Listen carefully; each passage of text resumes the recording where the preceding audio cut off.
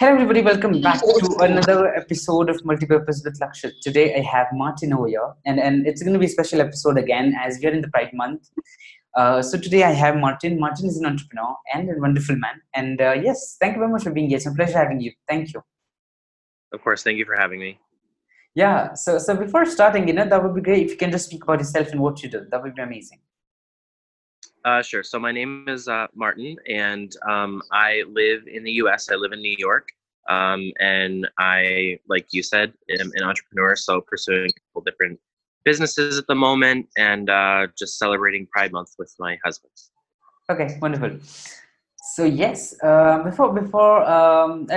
would be great. If before we get into the questions, you speak about your story and Amit's story. How did you met and how these things happen? Sure. Well, so we've been together this December. It'll be 10 years. So we've been together quite a long time. And we met via a mutual friend on Facebook about 10 years ago. And that's kind of how it happened. It was just circumstance, and I think it was fate and destiny, and it was all supposed to happen. So, we've been together ever since, and we got married about a year and a half ago. And so now kind of planning for the future beyond the wedding. Okay. And how did things take place? Like, how was your parents' response? How was your Amit's parents' response? How things did come out, and how did things work? I mean, so for me, I was already out to my family and my friends and everybody in my life prior to Amit and I meeting.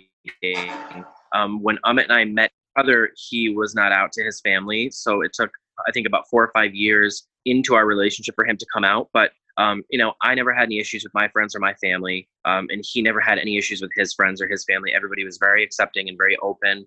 And his family has been very accepting with him coming out and being gay, but also with him having me in his life and being, a non-Hindu and a white person, and all the blaring differences on the surface. It hasn't actually really made a difference. So that's been really great. Okay. And what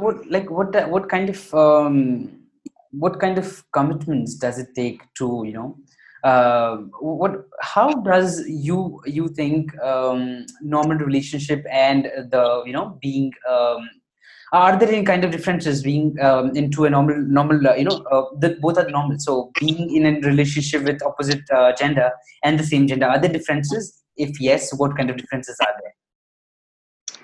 I mean, in my mind, I don't really see too many differences, right? I see them as the same. I see, our marriages as the same. I see our struggles as the same type of struggles. I mean, being a same-sex couple versus a man and woman couple, of course, you're going to have a little bit of a differentiated struggle or differentiated topics that are more important to you or that you have to figure out how to deal with. But I think the baseline of the relationship, like the operating DNA of the relationship, is really the same. And I think that's one thing that if people could just wrap their mind around that we're actually not different, that it's love just in a varied form. I think that would help a lot of people accepting something that they don't understand. Okay. And how what kind of people they are, everywhere in the world. Not everybody accepts your friends. Like, do you have any strangers speaking weird things or making fun, or what kind of people there are who just tell weird things which you don't like? So I've been on social media for a long time, and I've had an Instagram for a long time, but my Instagram really blew up after our wedding because we were featured like in the New York Times and Vogue India and Brides Today and like Brown Girl Magazine. All these really big media publications wanted to do stories on our wedding just because it was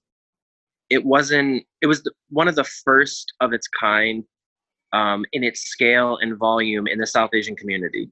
Yeah. So there were a lot of people that were interested in it, and that was a little nerve-wracking at first because when you allow yourself to be opened up in that way, then you open yourself up to criticism or cyberbullying or whatever you want to call it, right? So on my social media pages personally, anytime that I post anything, it's always very warm and loving, the response that I get, right? Very supportive and very positive. Anytime any other larger publication posts our wedding, like for instance, a few weeks ago, we had Vogue India post, I think, our third or fourth article with them. It's tough. It's tough to see what people say. It's tough to see what people write. And you can't really put too much stock into it, because if you pay attention to it, it's going to really impact your mood and impact your day. And I just have to remind myself, because I do read the comments, because I want to know what the response is, and I want to know what the general consensus is and how people are feeling and what they're thinking. And if their thinking is based in religion, or if their thinking is based in bigotry or hate or harm or, whatever. So I do read, not all of them, but I read some of the comments, and you have to stay focused on what the goal is. And what the goal is for Amit and I is to just spread awareness and provide education to people who need it, who just don't know, right? And I because I really believe that through education and familiarity, it's gonna just get better. And our goal is not really to make our life better, because our lives are great with each other and with our friend circle and our families, but make it less painful for the next generation that's coming up, and make it less painful for the people that are in the closet now and are scared to come out, or scared to talk about who they really are, or what their goals or aspirations are in life. That's really what our goal is via social media, and having our wedding kind of plastered all over. That's really the point of it all. Yeah. And as everybody, like, how did your marriage really took place? Like, what kind of rituals did you have? What kind of Hindu rituals were there? What kind of Christian rituals were there? How did this all took place? What kind of traditions were at the wedding? Yeah, traditions, and how did this took place? Everything. So we got engaged in 2016, and then we took about a year and a half to plan the wedding. I was directly smack in the middle of graduate school. And Amit is a physician, so he's in private practice here in the US. So he's always busy and building his practice and building his business. So the first stop for us was to hire a full service wedding planner. Because we could not have pulled off our wedding without an entire team of people. There was just no way. So we ended up getting recommended to one of the best South Asian wedding planners, in my mind, in the US. Her name is Sonal Shah. She's from SJS Events, which is based here in New York. And she kind of assembled the team that did everything, the decorators and the cake and the catering and music and all that kind of stuff. And we really just kind of provided a guidance and said, look, this is what we want. These are the colors that we want. This is the look we want. And so we kind of provided the parameters, and she and her team did everything else. And then as far as the Hindu wedding traditions, we had a Hindu ceremony, and then we also had a Christian ceremony. So the Hindu ceremony wedding traditions, my mother-in-law and my sister-in-law really were like, okay, you need this, you don't need this, you need this. So we had a full Hindu wedding ceremony with all the prayers and, the 7 walks around the fire and all that kind of stuff. And we had the pundit there who performed the entire ceremony in Gujarati. And then after that, we had my aunt, who is a minister, perform our Christian ceremony. So, our families were really, really intricately involved in helping plan the actual goings on of our religious ceremonies, because, Amit comes from a very traditional Hindu family, and I come from a relatively traditional Christian family. So there were certain things that certain people in our families wanted and needed to see. And that was where we kind of brought them in at. Okay. And what kind of what kind of relationship advices would you like to give to the people who wants to come out and accept themselves as they are?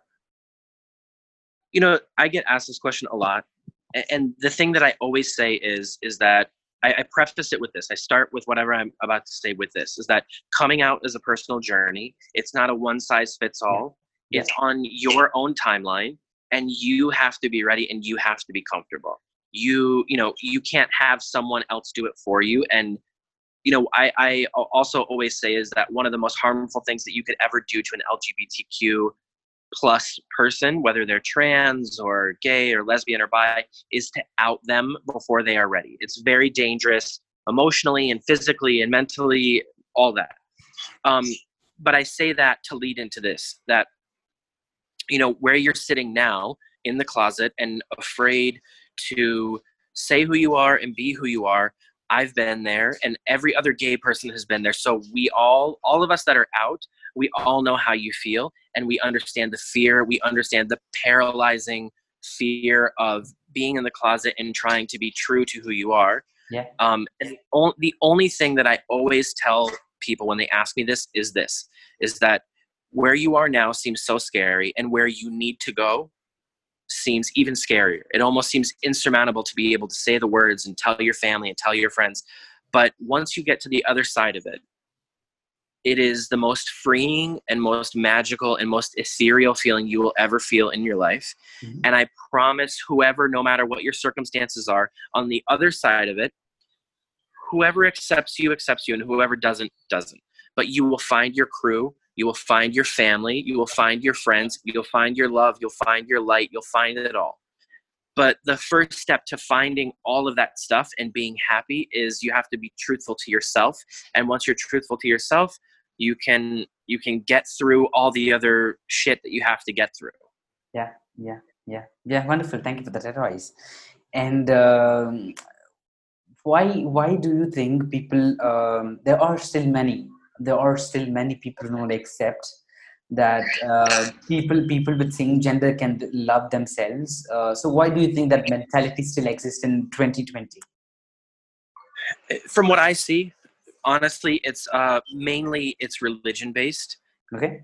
People are, whether they're Christian or Muslim or Hindu or whatever, Jewish, whatever, there's some 4 words in the Bible or the Quran or whatever it is that whatever holy book it is that you follow, that they have now interpreted or been told this is not okay. And, you know, in every holy book across every religion, it always says only God can judge. And that's always my response, is that if you're claiming that you follow the Bible or follow the Quran or whatever, and only God can judge you, you are not God, so who are you to judge? And I also think that part of that too is that they just don't understand, right? Like, I'm not trans, so I can advocate and help and have them teach me whatever they need to teach me, but I will never know the actual feeling of what it's like to be trans, just like a straight person will never know what it's like to be a lesbian or gay or bi. Like a white person will never know what it's like to be an Indian person. Like an Indian person will never know what it's like to be a black person. We all have our own individual journeys that are very specific to who we are. And the only thing that we can do is try to educate and be there for each other and help in any way that we can, right? Like for me, clearly I'm white, and I attempt to use my innate genetic privilege of being born white to help those who need help. Yeah. So in New York, I'm very active in politics and charity and, you know, protesting. And there's been a lot of this stuff that's going on here in the US with the Black Lives Matter movement and racial injustice. And, you know, my husband and I both, and a lot of my white friends and Indian friends and black friends and Asian friends, were all deeply, deeply entrenched and very involved in all of these things. You know, racism doesn't affect me, right? In my country, it doesn't affect me because I'm white and I live in the US. So, and I'm a man. So those 3 things make me unaffected in my life. So racism doesn't really affect me. However, I fight every day for equality for my friends and my family who it does affect. So, you know, I think that's all part of it, is that we all have to just collectively be together, and we all have to have each other's backs. And that goes for gays, it goes for black people, it goes for immigrants, it goes for everything and everyone. Okay. And what kind of myths do people make about gays, and what could you debunk some of them? Sure. What's the question? Sorry. Yeah, no problem. So what kind of myths do people have about gays, and would you like to debunk them? What kind of like opinions do people have? No, myths people make. Oh, Like, myths, yeah. myths, myths, myths. Yeah, yeah. Okay. Sorry. You know, especially with gay men, there's a lot of stereotypes. I don't really know how it is in India, but for here, you know, gay men are largely viewed as less than. We are not viewed as intelligent. We're not viewed as educated. We're not viewed as being able to be taken seriously or take things seriously. We're viewed as kind of like the entertainment, right? Like in a circus, there's like a, you know, the monkey with the cymbals. That's kind of us. Like, okay, yeah, you're gay, whatever, but make us laugh.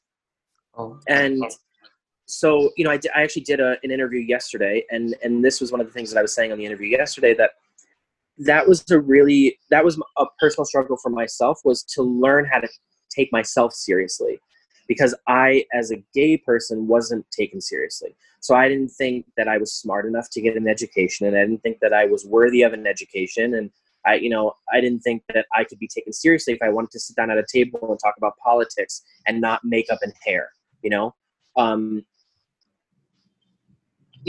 Stereotypes exist for a reason somewhat. Um, and, you know, who's to say that you can't sit down and have a conversation about makeup and hair, but then also talk about the politics that are going on in the country or in the world, or the global issues that are happening. So that was something that was like really difficult for me personally to overcome. And my husband, like I said, who's a physician, who is like one of the most brilliant people I've ever met, he helped me with that. He helped me be taken seriously and advocate for myself to get an education and know for myself that I could do it. And so I think that that's one of them. You know, I think the overlying kind of thing about gay people in the US is that we're just not taken seriously. Like, whatever we stand up for, whatever we're advocating for, we just don't take you seriously, because I feel like the religious zealots and the bigots don't see us as humans yet. okay. We're still not deep enough into the gay rights movement in this country to be taken seriously, if that makes sense. Okay. Okay. Yeah. Yeah. Yeah. Yes. Wonderful. Thank you for that, answering the question. How somebody, like, if all fine, as you said, there are people telling you, make us laugh.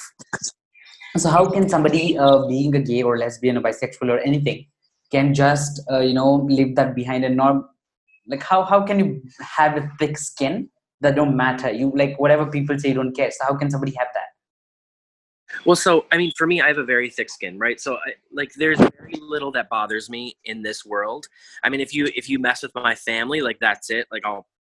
That's my trigger, right? But, like, I'm in my early 30s, and I grew up in a time that I was clearly different, in a very small town that I was the only one. Okay. And I had no other choice but to grow a thick skin. I had no other choice, because it was either grow a thick skin or cry yourself to sleep every night. And I just refused to do that. And that's a choice that I had to make, but it was a survival instinct, because I had no other option, right? And I think gay people, because we have gone through all of the things that we've gone through, whether it's the bullying or the, just all the BS that we have to go through every day, we learn how to digest that stuff, and we learn how to be strong, because we have no other choice. And there's not really anything that, like, I can say as someone who lives in a very gay friendly city in New York, and I'm surrounded by people who are not judgmental and love us for us. And it's got to be difficult for somebody in, let's say, a small village in India that might be watching this or listening to this and saying, like, okay, well, his life is so different from mine, and his life is easy, and that's why he's able to sit here and talk to us about all of these things. Yeah. But the only thing that I would say is that even in a small village in India, the things that those little boys or those teenagers who are closeted are feeling, we collectively as gay people have all felt that. And so where they are, the despair and the desperation, like, I've been there, my husband has been there, and you just have to keep going. You just have to keep going until you pop through the other side, and then get your education and meet your friends and, start to love yourself and accept yourself. And then people around you will too. Yeah, yeah, they will. Yep. Yes. So I think, yeah, that's wonderful. And there are some kind of quick questions I just want to ask you. So, Sure. which cuisine do you prefer? The normal food you eat every day, or the Indian food which Amit cooks for you? Which do you love more? I love Indian food. Okay. And do you love more? What kind of taste do you love in the Indian food? More the tastiest, the spiciest, or an okay? I like spicy. Yeah. I prefer spicy over rich, like without the butter, without the cream, without all that stuff, without the oil. I like the spicy stuff.